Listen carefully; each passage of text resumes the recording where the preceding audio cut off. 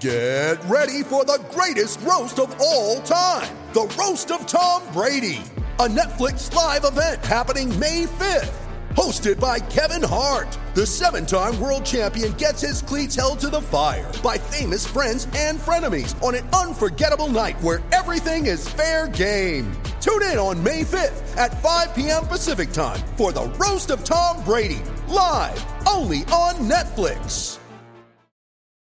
You ready? Showtime. On May 3rd, summer starts with The Fall Guy. What are you doing later? Let's drink a spicy margarita. Make some bad decisions. Yes! Audiences are falling in love with the most entertaining film of the year. Fall Guy. Fall Guy? Fall guy. That's what the poster said. See Ryan Gosling and Emily Blunt in the movie critics say exists to make you happy. Trying to make it out? Nope. Because I don't either. It's not what I'm into right now. What are you into? Talking. Yeah. The Fall Guy. Only in theaters May 3rd. Rated PG-13.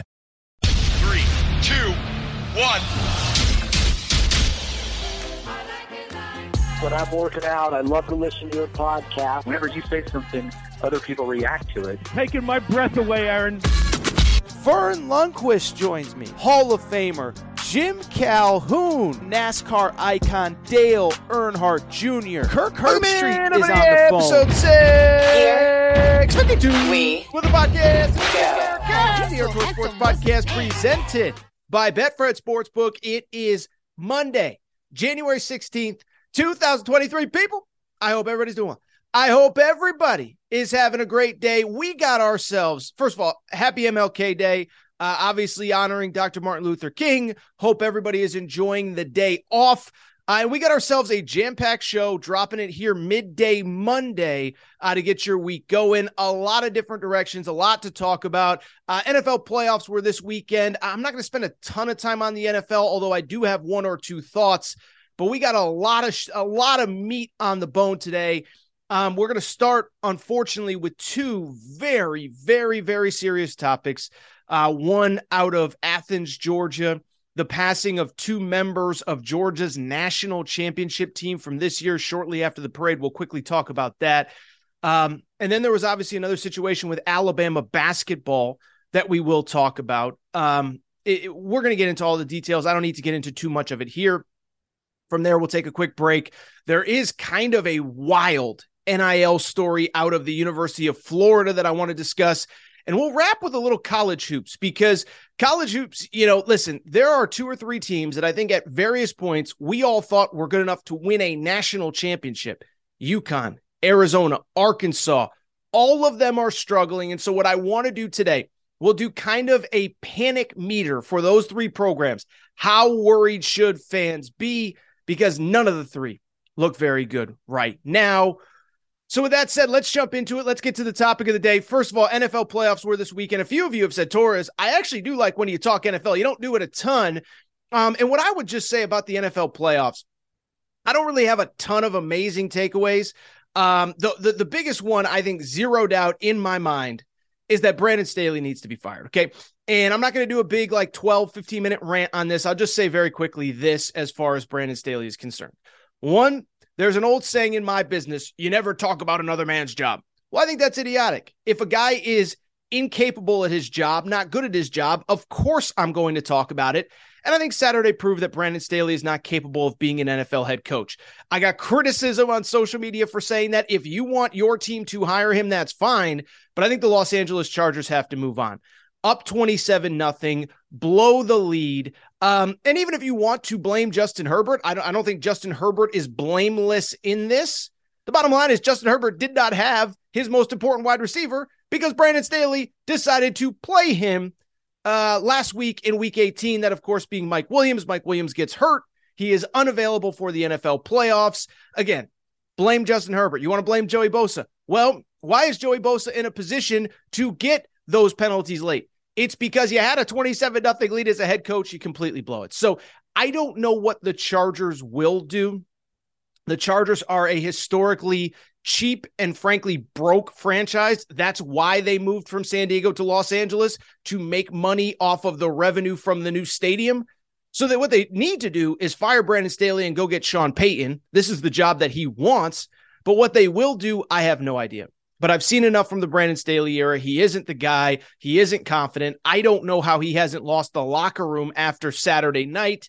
That is my biggest NFL takeaway from the weekend. Like I said, we'll get into more of this as the playoffs go on. More Torres hot takes. Also, shout out to the Giants. Daniel Jones was amazing on Sunday. Shows, by the way, what a quarterback can do with real coaching, unlike with the Chargers. On top of that, obviously, close wins for the Bengals and Bills. 49ers dominate, whatever. We'll talk more NFL in the coming days and weeks.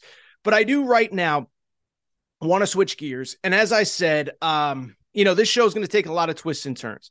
And there were two very, very, very serious topics out of the college sports world that I do want to address.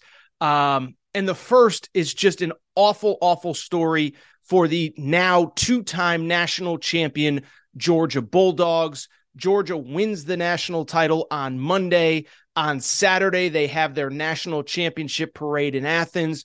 And we find out that late Saturday into Sunday, I think most of us woke up to this news that two members of Georgia's national championship group had passed away in a car crash. One is a player, one is a staffer. The staffer, 26-year-old recruiting staffer, Chandler LaCroix, and Devin Willock, a 20-year-old offensive lineman. He had played in some games this year. He had started some games for the national champion this year, and both passed away. And there's nothing to really add. I just want to acknowledge them. I want to acknowledge their lives. I want to acknowledge the Georgia community right now, because I know the Georgia community is struggling. I mean, you have this incredible celebration, this incredible moment in time where you have ascended, as we discussed last week, to the top of the world in college football, and then just tragedy strikes. I mean, I feel awful for all the current players, the coaches, obviously the families of these two individuals. There was a third person, a Georgia player, that was also involved in the accident. And so, when you think about all of this, it's just awful. From a personal perspective, and to be clear, I know this is not about me, being in that locker room on Monday night, you could see how close that group was, how much the players loved each other, how they all battled together, all of the cliches, but it really is true with that Georgia Bulldogs program. Nobody works harder and nobody deserves to celebrate more. And again, to know that I was within a few feet of some of these individuals, in the locker room with these individuals, and now they're no longer with us, just awful. Saw some actual pictures of fans at the parade, Devin Willock signing autographs for, young kids, and the smile that he had and the smile that he put on those kids' face.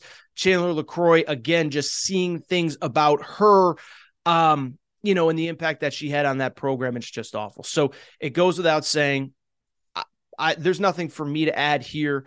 My thoughts are with the entire Georgia community. My thoughts are with, the families of Devin Willock and Chandler LaCroix, and just an awful moment in time for an incredible program in Georgia football. I wish everybody there the best. Quickly, there was a very serious second story that came out on Sunday night. And one thing, again, there's there's a very serious element to it. There's a sports element to it. And so I want to break it down, and I want to do it with the understanding that we don't duck tough questions and tough topics on this show. So let's get into it. And then we'll have a little bit more fun, by the way. This isn't going to be a super, whatever. We'll get to all that in a minute, but there was a second story that needs to be addressed. And it did come out of Tuscaloosa, Alabama, again, late Saturday into Sunday. There was a shooting on campus that took the life of a 23-year-old woman, Jamia Harris. So again, to be clear, our thoughts are with Jamia Harris, with her family. She was a mother of a 5-year-old son, obviously just absolutely tragic. But why I'm talking about this, and why we're discussing this, and why we're not going to duck the tough conversation today, is because one of the two people that has been charged with murder in Jamia Harris's death is a now former Alabama basketball player, Darius Miles, who was literally on the team up until this weekend. It had been announced that he was out for the season with an injury. He wasn't having very much of an impact in this season, but an Alabama basketball player on Sunday night was charged with murder. And so let's talk about it a little bit. And let's start by, again, acknowledging that what matters here is the real world. The fact that a 23-year-old woman, her whole life ahead of her, 5-year-old son, lost her life on Saturday night over, by what is all accounts, just a something that felt avoidable. It felt as though there was a little bit of a disagreement or a thing that happens at bars at 1 a.m. sometimes where somebody felt disrespected, whatever. But unfortunately, somebody did pull the trigger and took her life. And unfortunately, she is no longer with us. And why we're talking about it today, again, is because it is believed that one of the two people involved is Darius Miles, who is a member of the Alabama basketball team. Of course, he was a member this season. He has obviously been thrown off the team, his bio removed from the website, but it doesn't change the fact that as recently as a few weeks ago, he was stepping on the court in an Alabama basketball uniform.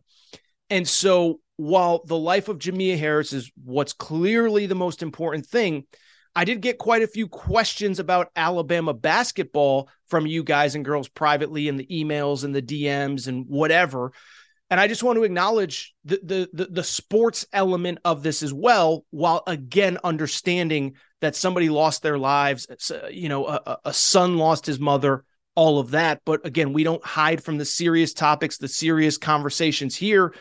And from the Alabama basketball perspective, I don't know what it does to their season, right? And again, last time I promised, but we know what's important in this situation, but there are basketball and sports related things to discuss. And from the Alabama basketball perspective, this was shaping up to be a dream season for the Crimson Tide. This was shaping up to be a season where I felt like right now they were the best team in college basketball.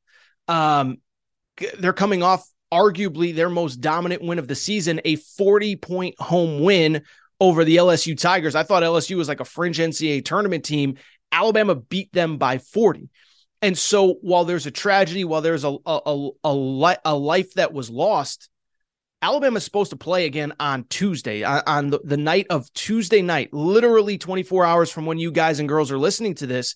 And so at some point, these real world questions are going to be asked. At some point, Nate Oates is going to have to take the podium and discuss why this kid was in the program. Was there any inclination that he had trouble? Could he have seen this coming? And so I think from two perspectives, this completely shakes up what I believe was a national championship caliber team. From the basketball perspective, this is something that is going to hang over this team forever. You got a bunch of young kids. Most of the team is freshmen. Frankly, Darius Miles is one of the few holdovers from even 2 years ago during that SEC title run. And so I don't know how this team as a team on the court, in games, how they're able to move on. This is something that's going to follow them all season long. This is something that players are going to be asked about. Coaches are going to be asked about. Remember, every new city you go to, this is the new story in that town. Alabama plays at Vanderbilt on Tuesday. Think players and coaches aren't going to be asked about this after the game? Then they go to Missouri on Saturday. You think players and coaches aren't going to be asked about that after the game? Return to Tuscaloosa. You play wherever else over the course of the rest of the year. This will continue to be a story. And I think this is going to be tough on the court. Again, not the bigger picture of what matters, but this is a sports show. I'll be curious to see how this team handles it and if they can overcome it. Lastly, what I would say is that unfortunately, I do think this is something that hovers over Nate Oates for the rest of his career. Again, to be clear, I'm not blaming Nate Oates.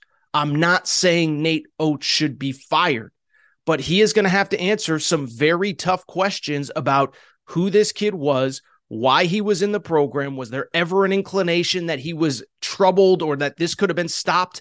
Because unfortunately, especially at the college level, the coach usually has to answer the questions when the player does something really, really, really bad.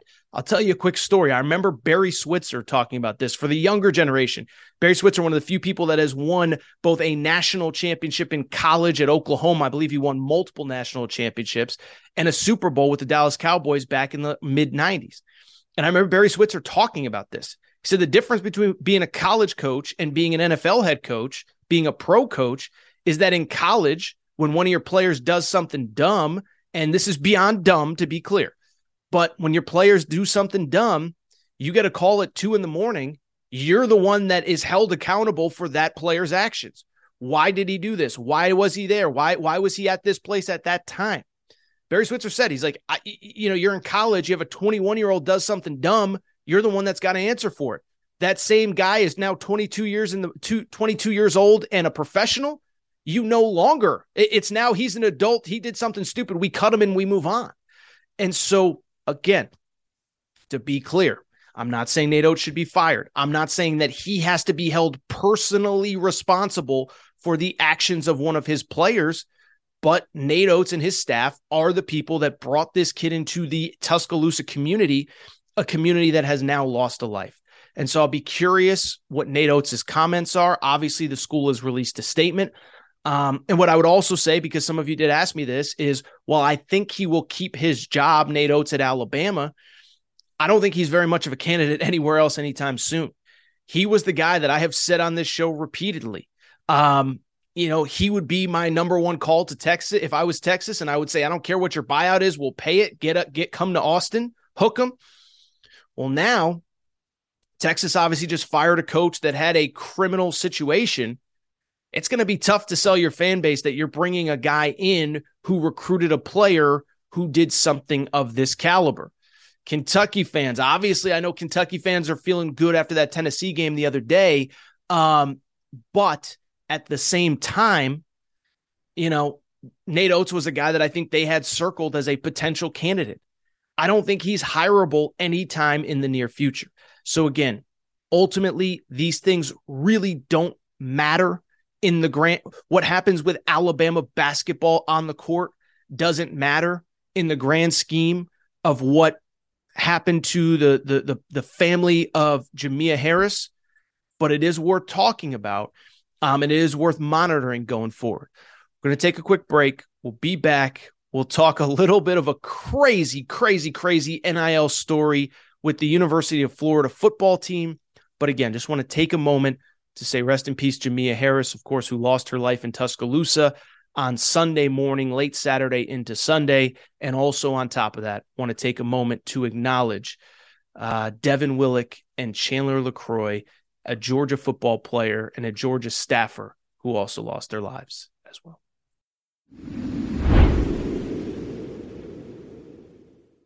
All right, we're getting back to the show in a minute. But before we do, I want to welcome back our presenting sponsor, Betfred Sportsbook and the Betfred Sportsbook app. By now, you know Betfred's story. Started in 1967 in the UK. Over 1,600 shops in the UK have come to the United States and made a major splash. They are the presenting sponsor of the Cincinnati Bengals, Colorado Rockies, Denver Broncos. And what I love about working with Betfred, nobody does more for their customers than Betfred does. Okay, I've told you before, but I'm going to keep telling you. Cincinnati Bengals games, that Betfred suite is rocking. They had a New Year's Eve into New Year's Day party for the launch of sports betting in the state of Ohio. Shout out to all of you who were there. Obviously, beyond that, there is the Denver Broncos VIP tailgates. We have sent listeners of this show to those tailgates. Colorado Rockies, first pitch at those games. Betfred does more for their customers than anybody, and here is what they are doing for listeners of the Aaron Torres podcast, okay? So what you got to do, bet 50 on any game, and new users, how about this? Get up to $1,000 in free bets. There are no catches. There are no gimmicks. Here's what you need to know. Bet 50 on any game, you get automatically $111 in free bets. But beyond that, you get $200 insurance on your first 5 weeks as a Betfred customer. So you decided, hey, I'm going to bet this big game, $100, $200, whatever. You end up losing it. They're going to insure you for that game. So up to 5 weeks, up to $200 plus $111 for signing up for Betfred today. You're going to want to do it. Download the Betfred Sportsbook app. Tell them Torres sent you. Thank you to our presenting sponsor, the Betfred Sportsbook. When you need mealtime inspiration, it's worth shopping Kroger, where you'll find over 30,000 mouth-watering choices that excite your inner foodie. And no matter what tasty choice you make, you'll enjoy our everyday low prices, plus extra ways to save, like digital coupons worth over $600 each week. You can also save up to $1 off per gallon at the pump with fuel points. More savings and more inspiring flavors make shopping Kroger worth it every time. Kroger, fresh for everyone. Fuel restrictions apply. Step into the world of power, loyalty, and luck. I'm gonna make him an offer he can't refuse. With family, cannolis, and spins mean everything. Now, you wanna get mixed up in the family business. Introducing The Godfather at ChumbaCasino.com. Test your luck in the shadowy world of The Godfather slot. Someday, I will call upon you to do a service for me. Play The Godfather, now at ChumbaCasino.com. Welcome to the family. No purchase necessary. VGW Group. Void where prohibited by law. 18+. Terms and conditions apply. All right, everybody. I'm back. Good to be back. I do want to switch gears, and I do want to talk a little bit of college football. That is right. College football season ended last week, but if you think that we are done talking college football on the Aaron Torres pod, you got another thing coming to you. We basically talk college football 52 weeks out of the year, and boy, oh boy, do we have a story that we got to get to today. It is juicy. It involves NIL. I mentioned it in passing on Friday's show, said, I don't want to talk about it. I'm not talking about NIL. And then some details came out on Friday over the weekend, and I would be remiss. I wouldn't be doing my job as a host if I did not talk about it. And so let's break it down. Let's discuss it. And let's talk about a high school football superstar, a 4 to 5 star-ish quarterback named Jaden Rashada, okay? And if you're a longtime listener of the show, or if you're a keen observer with a keen ear, you remember that we actually talked about Jaden Rashada last spring. I want to say it was maybe June of 2022. And what we talked about was even then, this kid was going into his senior year, so he just recently completed his senior year. And even prior to his senior year, he had a crazy recruitment, even 8, 9, 10 months ago, whatever it was back in June. So why we talked about him was that he, in the springtime, did the whole, campus tour thing. And essentially, at the end of it, it appeared, for all intents and purposes, that he was set to commit to Florida, had done a couple visits, had done this, had done that, and it seemed as though he was set to go to Florida. Then he postpones his commitment date. Then we hear that he is going to the University of Miami on a visit, and then, out of nowhere, surprise, surprise, after he was already set to commit, and then at the last minute decides that he is going to go visit Miami, he decides to commit to Miami. And so remember, this was 8, 9 months ago. And at the time, this was kind of that new phase of NIL where we're still trying to figure out what's fact, what's fiction, what's reality, what's not. But of course, Florida fans, and I think a lot of people immediately say, well, it's got to be an NIL thing. Ready to go to Florida. Last second goes to Miami. We know about the situation at Miami with John Ruiz. He's publicly talked about paying players NIL money. It's got to be an NIL deal. So we talked about that in June. We discussed it at the time. Florida fans were freaking out. Billy Napier can't handle the pressure of coaching at a big boy job. I told everybody to calm down. Everything is going to be fine. Well, fast forward about 5, 6 months from there, and in the fall, everything did turn out fine for the Florida Gators. Jaden Rashada was committed to Miami. He decides to decommit and actually commits to Florida, the place that everybody thought he was going back in the springtime. And so at the time, it was kind of a cool story. We didn't really make much of it. And it seemed as though everything was fine up until right around Christmas time. And let me explain why. National Signing Day, you start to hear a report that Jaden Rashada might not sign with Florida. Billy Napier's press conference on National Signing Day was actually postponed. And the rumor was because they wouldn't get the national letter of intent, what's going on, all that kind of stuff. But he gets the national letter, Florida gets the national letter of intent. Everything's fine. Everything appears to be good. There was an All-American game. I think it was the Under Armour game down in Florida. Jaden Rashada attends that. And then last week was the week that he was supposed to move to Florida to begin spring classes, enroll, and get ready for spring football. Again, 4 5-star quarterback in this 2023 class was set to enroll last week. There's just one problem. Week goes on, time goes on, everything's going on. Supposed to be in class starting Monday.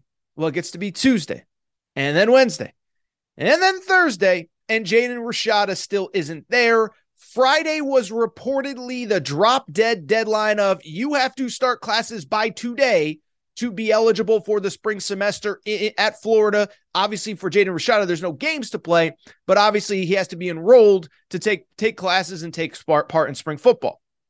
So as I record here on Sunday night, Jaden Rashada did not enroll on Friday. The latest reports are that he's back in California where he's from, that he's not planning on showing up this week, and that his recruitment now is very much up in the air. So that alone is craziness. 5-star quarterback, largely the kid that they built this entire class around. Florida's a top 10 or so class in the country, isn't showing up. I think there was even reports that they could probably push it till Monday, but again, it doesn't appear as though he is going to enroll there. And so I think there's a lot of interesting questions about this is, can he get out of his national letter of intent? Where would he end up? And those are questions that we'll all discuss in the future going forward. The thing is, though, there is one specific question that many of you are probably wondering at this specific moment, which is this. It is, well, wait a second, Torres. This guy commits, signs, is in Florida for an All-American game, ready to go, and he decides not to go. What could have possibly happened?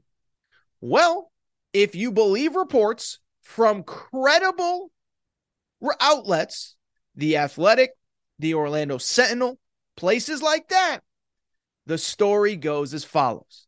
Jaden Rashada, when he committed to Florida, he and his camp, he and his family, he and his agent, let's be honest, agreed to a very lucrative NIL deal. Now, the reports were that it was upwards of $13 million. Now, to be fair, there are multiple credible people that are saying that number is absurd, but it was a large NIL number. Maybe it's 13, maybe it's much less. That's not really the point. The point is this, is that as he got closer to enrolling, the reports, and again, from credible places, this isn't a message board, this isn't, Twitter, this is from The Athletic, from the Orlando Sentinel, etc. And the reports are that Florida, in the midst of him getting ready to enroll, didn't actually have the money to pay him what they promised, and they were trying to renegotiate on the fly. And so let me tell you this. One, this is the official craziest story of the NIL era that we have so far. And two, I think there's a lot of lessons that we can learn from this from both sides, from the Rashada side, from the Florida side, whatever.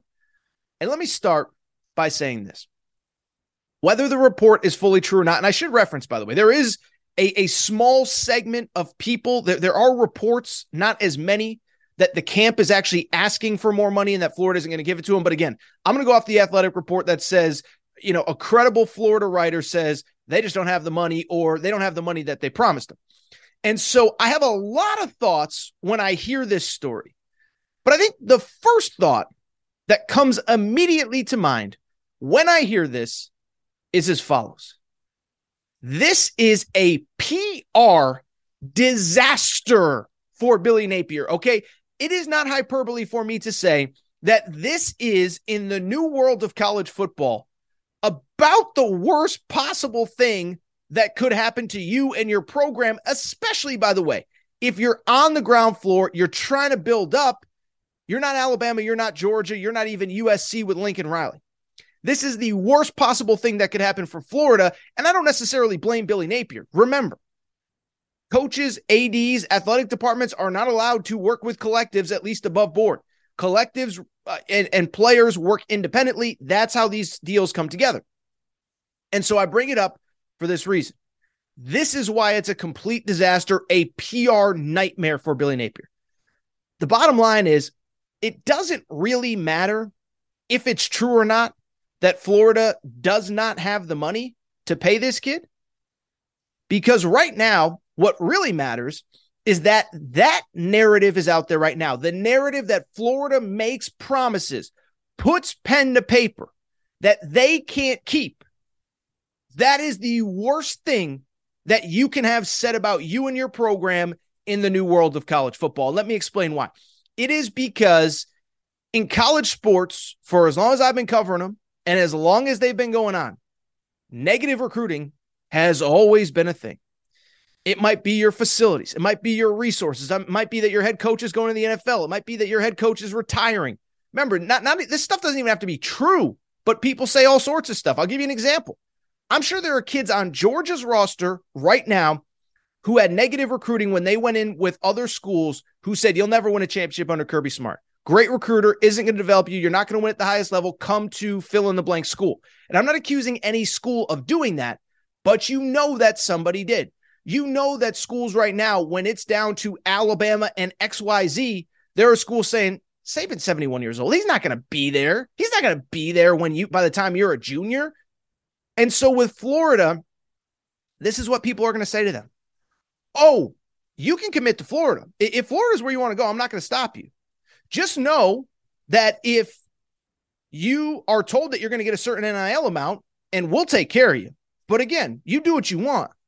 But just know that if you're told that you're going to get a certain NIL amount, you're not going to get it.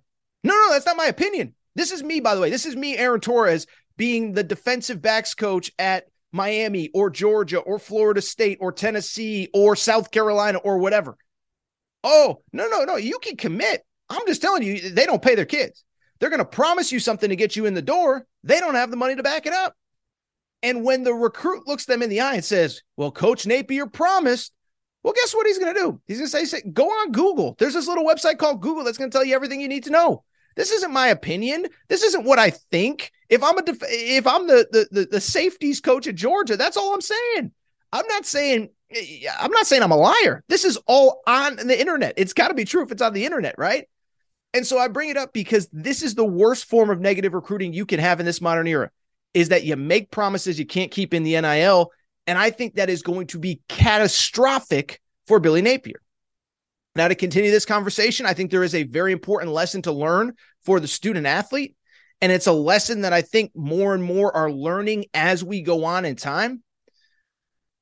You better get it in writing, right? Because if you think about this NIL era that we live in, what has been one constant murmur about a lot of these deals is that a school promises something to get you to campus, you sign, you show up, and they don't deliver.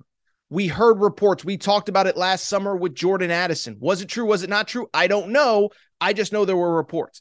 Texas A&M, there were reports that some of the players were promised things. They got to campus, they weren't delivered. Well, now you're stuck here. You can't go anywhere. You can't play anywhere else, so you might as well stick it out. And so if this is the case, the reports are that Rashada has a lawyer, Rashada has representation. Good for him. Because at the end of the day, I think all these kids, I'll just tell you, if we have any parents that listen to this show, I don't care if you're a soccer player or a tennis player, if they're offering you something in NIL, I would make sure that it's in writing on a piece of paper, because if not, they're going to pull a 180 when you get to campus. And finally, what I would say, is I hate this. I want to say something else. If this is true, and let's just say, let's work under the scenario that the kid in the camp are doing their end of the bargain. They're doing what they promised. They agreed to a deal. Florida's trying to renege. That is the report. You know what I actually feel bad for? I feel bad for the kid himself. I feel bad for Jaden Rashada, because my guess is this. He's 18, 19 years old, and he is now the face of quote-unquote selfish, entitled NIL. And what I can tell you, as somebody who's been around college sports for over a decade now, very rarely does the kid have anything to do with this, right? Very rarely does the kid have anything to do with everything that goes on around them. And usually it's a selfish, greedy adult with their hands out, if we're being honest. And by the way, the adult could be on either side on this one. It could be Rashada's lawyer, his agent, his parents. It could also be Florida that has the selfish adult on the other side saying, I know we promised you this, but I'm not actually paying it. But the bottom line is that so often these kids get caught in the middle, and it's not even about it. It's about using them to leverage something that you want from somebody else. And it's so disappointing. But this is the new world that we're living in as we professionalize college athletics. Very rarely is the kid the one that actually is. I'll tell you a funny story. Not funny, kind of sad actually, but a true story. I remember about 4 or 5 years ago, this was pre-NIL. I remember talking to a big-time college hoops coach, and I'm not going to name the guy's name for obvious reasons, but this is a big name, big school, recruits the best of the best. And I remember he told me point blank, he said, Aaron, I've been doing this a long time. He said, in all my years recruiting at the level that I have, only once has a kid ever actually asked me for anything. And that was an older player. He was a transfer. He had eligibility. Remember, this was back in the grad transfer days when only grad transfer could get immediate eligibility. And the coach was like, this guy was 22, 23, and he knew what he wanted. And he came in, he said, this is what I want. And I threw him out of my office because, coach said at the time that wasn't allowed. I didn't do it. But I bring it up because it's never the kid that's the one that's, hey, coach, I need this. It's always an adult, a parent, a this, a that, a high school coach, and basketball an AAU coach, and football a 7-on-7 coach. So I feel bad for the kid. Last thought on this, and I'll just say this. By the way, we're going to continue to cover this. And by the way, maybe by the time Tuesday rolls around, he's on campus and everything is good. Maybe he's decommitted and he's committed somewhere else. All I can do is go off on the facts that I have now. And right now it looks like Florida is trying to renege. And it's sad. And the last real thought that I have on this is that the NCAA has obviously screwed up a lot of stuff. And I'm not always blame NCAA guy for everything, right? But the NCAA screwed up a lot of stuff. And I do think as we move forward in this NIL world, I do think the NCAA has to put NIL in the hands of schools, ADs, and administrators. Because what you have to understand, and I think most of you know it, you follow your team, whoever it is, Tennessee, Arkansas, UCLA, USC, Kentucky, who cares? Most NIL stuff is not only not run by coaches and administrators, they're not allowed to be involved. And I think that's an important distinction here. This isn't a kid agreeing to a contract with a school and the school not paying. It's a third party that we're calling a collective. The collective raises the funds on behalf of the fans, and the school has nothing to do with it. And so one, if you're a fan, the bottom line is you are caught in this middle ground of you want to help support your team, but you don't know where the money's going. And some schools, it's really organized and it's great and everything's good and blah, blah, blah, blah, and this and that. But there's quite a few other schools where it's a total mess right now, where fans are giving money, they don't know where it's going, where players aren't getting anything. And to me, I think the best way to solve this, let the schools act as fundraisers. Let the schools determine how much they have to pay their quote-unquote payroll. Do I love it? Do I want that to be where college athletics is? No, I don't, but it is where we're going. One thing I always say about this show, I complain, and then once I know I can't change it, I move on and I adjust. Didn't like the transfer portal, complained, but it was time to move on. NIL, complained, time to move on. And I think that's the world that we're living in. And two, when you do it through a school, when you do it with that Gator logo or that, again, I'm just using random examples, but Florida State logo, Tennessee logo, Georgia logo, whatever, that's official. That's when lawyers get involved. That's when people read things over. That's when official contracts are signed. And I do think that's a way to kind of solve issues like this. And so to me, I would just say really quickly, I hope that's what the NCAA decides to do. And I do hope that we start to get this thing under control. Right now, I feel bad for the kid. I feel bad for Gators fans. You guys deserve better. It is absolute chaos at Florida. I just want to take a quick break, come back, and we have plenty more to discuss from a wild weekend in sports. Step into the world of power, loyalty, and luck. I'm going to make him an offer he can't refuse. With family, cannolis, and spins mean everything. Now, you want to get mixed up in the family business. Introducing The Godfather at ChumbaCasino.com. Test your luck in the shadowy world of The Godfather slot. Someday, I will call upon you to do a service for me. Play The Godfather now at ChumbaCasino.com. Welcome to the family. No purchase necessary. VGW Group. Void where prohibited by law. 18+. Terms and conditions apply. Step into the world of power, loyalty, and luck. I'm going to make him an offer he can't refuse. With family, cannolis, and spins mean everything. Now, you want to get mixed up in the family business. Introducing The Godfather at ChumbaCasino.com. Test your luck in the shadowy world of The Godfather slot. Someday, I will call upon you to do a service for me. Play The Godfather now at ChumbaCasino.com. Welcome to the family. No purchase necessary. VGW Group. Void where prohibited by law. 18+. Terms and conditions apply. Judy was boring. Hello. Then Judy discovered ChumbaCasino.com. It's my little escape. Now Judy's the life of the party. Oh, baby, mama's bringing home the bacon. Whoa, take it easy, Judy. The Chumba life is for everybody. So go to ChumbaCasino.com and play over 100 casino-style games. Join today and play for free for your chance to redeem some serious prizes. ChumbaCasino.com. No purchase necessary. Void where prohibited by law. 18+ terms and conditions apply. See website for details. All right, everybody. I'm back. Good to be back. Final segment of the show. So good to be back. And I do want to wrap with a little bit of college hoops, okay? And so this weekend was absolutely bananas, okay? To call it upset Saturday, upset weekend would be the understatement of the century, because we had, how about this? This is how many upsets there were over the course of this weekend. There were 11 ranked teams that lost on Saturday alone. That ties an all-time record for most ranked teams losing in the same day.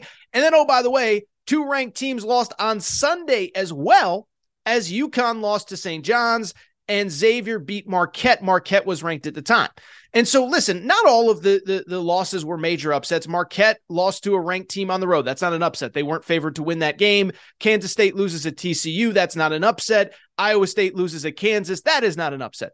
But there were quite a few upsets, and we'll get to some of them at the end. I do want to talk just a minute on Kentucky, Tennessee. But what I do think is happening, what I do think is obvious, is that there are some teams that at various points in the season, whether it was the preseason or more recently, like within the last few weeks, that we thought were like legitimate national championship contenders that are just not very good right now. And so what I want to do, I want to talk about 4 teams specifically, and I want to do a panic meter on them and how concerned I am about them potentially reaching their potential. UConn, Arizona, Arkansas, and Duke. All 4 lost over the course of this weekend, all under slightly different circumstances, and I have a different level of concern for all of them. So let's jump into it, then we'll get to some other results from over the course of the weekend. But let's start with panic meter, how concerned I am about UConn. And to be clear, the panic is this. A 1 on the panic meter is I'm not worried at all. A 10 on the panic meter is code red, cancel the season, it's a disaster, it's over, don't even bother playing the games, okay? So let's start with UConn, because I'm officially worried about my UConn Huskies. So UConn, at one point, I said they had 0 weaknesses as a team. They were 15-0. Their first 14 games, they all won by double figures. But really, I would argue, since they entered Big East play, it has not been very easy. Basically, every Big East game has been a dogfight. You can go back to their first Big East game against Butler, where they struggled in that game. They ended up winning by double figures, but at the time, it did not look good. They beat Georgetown at home, but that one was really kind of ugly. They were down late. They took care of Villanova at home. They took care of Creighton at home.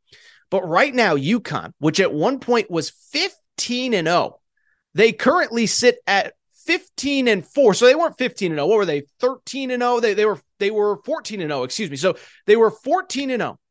Since that 14-0 start, they are now 1-4 overall. And they have lost, obviously, it goes without saying, 4 of their last 5 games. And so what I would say about UConn is this. Prior to Sunday, I kind of talked myself into it's okay. Everything's going to be fine. They lost their first game of the season on New Year's Eve at Xavier. Xavier's a really good team. Xavier's going to be in the top 10 this week when the new AP poll comes out on Monday. It'll probably come out right as I'm recording this segment. Then they lost at Providence. Okay, Providence is probably a lot better than we're giving them credit for. I saw one of our longtime listeners, Robert, reference Torres. You are not giving Providence enough credit. They lost all 5 starters. They're still awesome. Providence, as I record now, 14-4, 6-1 in league play. And UConn also lost last Wednesday at Marquette, another team that's really good right now. Marquette is 14-5, 6-2 in league play. So the first 3 Big East losses, I said, those are really good teams. They were all on the road. Let's have some patience.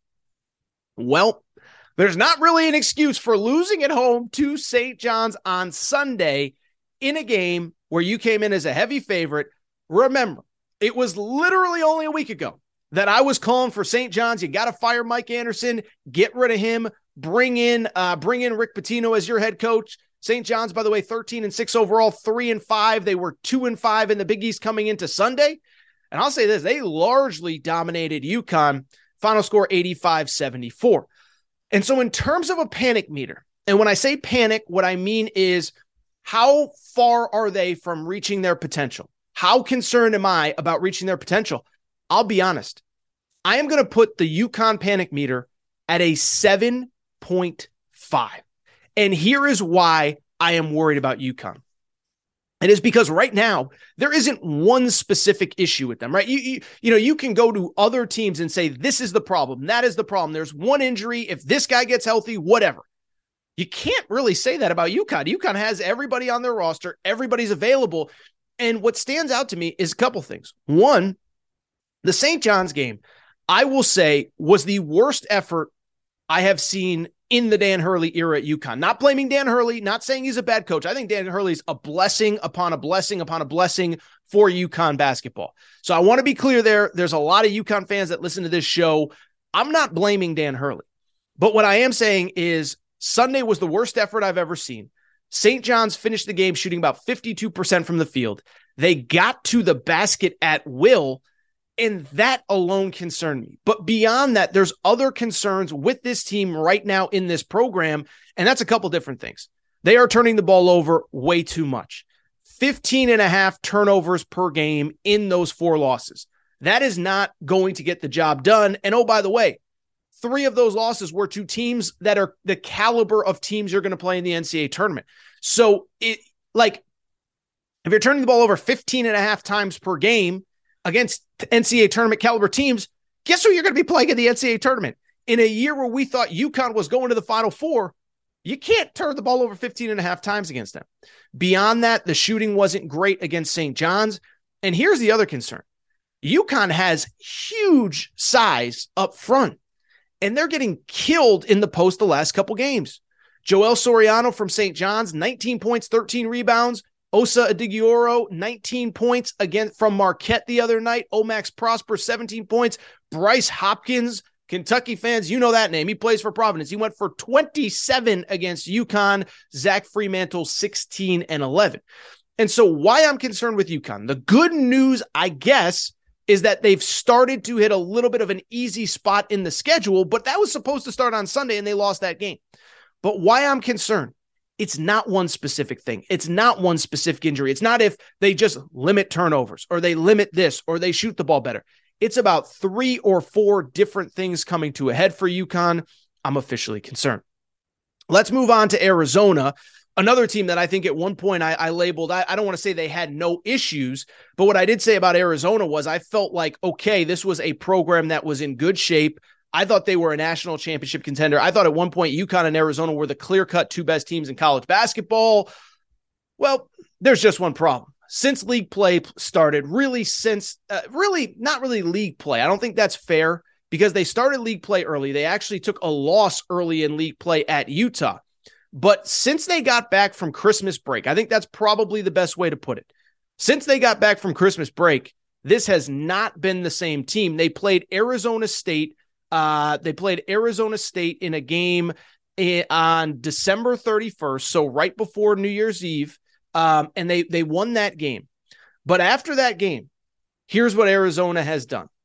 Barely survived against a bad Washington team. They win by 3 at home. Then they lose to Washington State at home in Tommy Lloyd's first home loss as the Arizona head coach. Go to Oregon State on Thursday, get the win. And then on Saturday, they get boat raced by a bad Oregon team. And so when you ask me about my concern with Arizona, UConn was a 7.5. Arizona, I'm going to put at a 6.5, and here's why. They have been a good 3-point shooting team for most of this season and really most of the Tommy Lloyd era at Arizona. The thing is, though, they have not shot the ball well in this current stretch. They were 5 of 22 against Arizona State. That was a win, but it wasn't pretty. They were 4 of 25 in the loss to Wazoo, Washington State, 9 of 25, which is a little above 32% against Oregon. And so that's the biggest concern. They're not shooting the ball well enough. Some of the guys that they brought into this program, Courtney Ramey is not playing well. And also defensively, they just had some bad nights. They gave up 87 points, 53% shooting to Oregon. Now, listen, I'm not a huge analytics guy. Points per game is a dumb stat to look at defensively when it comes to Arizona. But at the same time, it's dumb to talk about points per game because they play so fast. The other team has more possessions, so points per game doesn't matter. But when you give up 87 to Oregon and they shoot 53%, that's not good. When you give up 74 to a really bad Oregon State team, that is not good either. Now, in terms of the panic meter, I'll say 6.5 because I do think their problems are fixable, just make more shots. But the other thing is, in theory, they have the easiest schedule of anybody here. In theory, the Pac-12 isn't as good as the Big Ten, the Big East, the SEC, whatever. The problem is Arizona's actually played the easy part of their schedule so far, and they're not looking very good. They actually host the LA schools this weekend, USC on Thursday, UCLA on Saturday. Right now, UCLA is the best team in the conference. But after that, Arizona, in theory, should be able to bounce back. They get the Washington schools again, then they get the Oregon schools again, then they get those awful Bay Area schools again. Cal and Stanford are 2 of the worst teams in the power conferences, and 3 of their last 5 are at home. So there's plenty of time for Arizona to get right. I just need to see them do it. Really quickly, let's go to Arkansas. You know, I've talked plenty about Arkansas, big pig invasion, all that. And with Arkansas, what stands out to me, first of all, 1-4 in the SEC. So Arkansas, obviously, at one point I think was ranked in the top 5. Was playing really well. They beat late in the out of conference slate. They beat Oklahoma. That was a very impressive win. That was that was in about the middle of December. And the thing that stood out about that game, they had something close to their full roster. Nick Smith Jr. was playing in that game. Nick Smith Jr., a projected top 5 pick if he can be healthy in that game. That was the first one that they played, I believe, without Trevin Brazile, who I think is a potential first rounder this year. So the problem with Arkansas, since league play started, they are now 1-4. And I think like UConn, up until Saturday, you could forgive whatever you want to say about their losses. They lost at Auburn. Okay, well, nobody wins at Auburn. Who cares? They lost to Alabama at home. I still think Alabama is the best team in the country. We'll see what happens now with obviously a very serious situation off the court. Early in SEC play, they lost at LSU. Okay, it happens. So the point I'm trying to make, I think until Saturday, you could kind of explain it away, but losing at Vanderbilt, you just can't do it. And I think what's interesting about Arkansas, in some ways, I am most concerned about them, and in some ways, I'm least concerned about them. Why I'm concerned is because I think they have 2 very big problems that I don't think get fixed. They don't shoot the 3 ball very well, and that's not something like if your team is not built to do that, that doesn't get fixed overnight, right? Defensive pressure can be changed overnight. 3-point shooting, sometimes you just have the shooters and they're not making them. I don't know that Arkansas has the 3-point shooting, but beyond that, and this is something Coach Muss talked about after the Alabama loss the other night, is that this whole team was built on having Nick Smith Jr. and Trevin Brazile available. Trevin Brazile's out for the year. He has a knee injury. Nick Smith Jr. is rehabbing or whatever, apparently in California. It does not appear as though he's going to come back. And so to me, that's where my concern with Arkansas would be, is because of the fact that like the guys that they were built this team around, they're probably not going to be back. Nick Smith Jr., the family is saying all the right things, that he's trying to get back. I believe in his heart of hearts that he wants to get back, but I've seen situations like this way too often. You know, Jackson Smith and Jigba, Ohio State wide receiver this year, we just saw it. Every week he's trying to get back. He's trying to get back. He's trying to get back. And at some point, you just have to shut it down for the year and just say, I'm not coming back if I'm not 100%. And I think that's probably what Nick Smith Jr. is going to do, because if he's not at 100%, it could hurt his draft stock. And I think, now it could hurt his draft stock by not playing, right? It could hurt his draft stock by him not being on the court and people questioning his knee and not being able to evaluate him. But I think if I had to guess, I would say Nick Smith Jr. isn't coming back. But also why I wouldn't be concerned is because if there's one coach that has a track record that he can figure things out when things are not good, it is Eric Musselman. And I know everyone's like, oh, Torres, you never criticize Arkansas. You never criticize. Listen, Eric Musselman has a 15-year, 30-year track record, whatever, of figuring things out on the fly. Even just in his college days at Nevada, the year he went to the Sweet 16, they had nothing but injuries the back half of the season. His first year at Arkansas, Isaiah Joe, NBA player, gets hurt. He's always figuring out a way to eke out wins. Had him on the bubble without one of their best players in year one. Obviously, last year, tinkered with that lineup until he figured out what worked. They ended up in the Elite Eight. So I'll put Arkansas at a solid 5.5, only because I think Coach Muss figures it out. He always does. And I would add this too. I have been an advocate for SEC basketball, but right now I think there are a lot of wins to be had in that league if you're playing well. Right now, we don't know what the deal is with Kentucky, right? I'm not going to make a big thing about that Kentucky win because we just don't know if it means anything. Florida's not very good. Missouri's lost 3 of their last 4. South Carolina stinks despite the fact they went into Rupp Arena. LSU isn't as good as we thought. Mississippi State isn't as good as we thought. Ole Miss stinks. So right now, who would you say is playing great in the SEC besides Alabama, who again has clear off-court issues to deal with, and Texas A&M is actually playing pretty well. So I'm not going to keep going on and on. I put Arkansas at a 5.5 because I think there's wins to be had in the SEC, and I think Muss figures it out. Finally, Duke. Duke is not a good basketball team right now, okay? So Duke on Saturday, they were a very small underdog, actually, at Clemson. They went and they lost at Clemson. It dropped them to 13-5, 4-3 overall. And what I would just say about Duke, I don't think they're a very good team. I don't think Jon Scheyer is getting very much out of his team right now, with the caveat, by the way, let me take that back. It's probably not fair to criticize Jon Scheyer. Last couple games, they've been without their starting point guard, Jeremy Roach. He was the only returnee from last season's Final Four team. And they've had Dariq Whitehead and Derek Lively, 2 really dynamic freshman All-Americans in and out of or preseason, freshman All-Americans, McDonald's All-Americans in and out of the lineup. But what also stands out is that really, I don't know who they are right now. And I don't know what they do well outside of Kyle Filipowski, the big guy who's averaging 14 points and 9 rebounds per game. And so right now, and part of it has been injuries, but I think you can argue that most everybody on that team is underachieving, is not playing up to their potential. And until I start seeing them play up to their potential, it's hard for me to get excited. I put Duke at a 8.5. I just don't think this team is very good. They've played 4 conference road games. They are 1-3. The one win was by 1 point at Boston College. And I think unlike the SEC, which I just said there's some teams that aren't as good as we thought, I think the ACC, unless you're dominant, is probably a little bit tougher than we thought it would be. Duke plays Miami this week. Miami's a good team. Miami's ranked right now. At Virginia Tech's not going to be easy. Wake Forest is tough. Already beat Duke once. You play North Carolina twice. Even at Syracuse, that's a tough place to play. NC State, Kevin Keatts, my guy, playing well.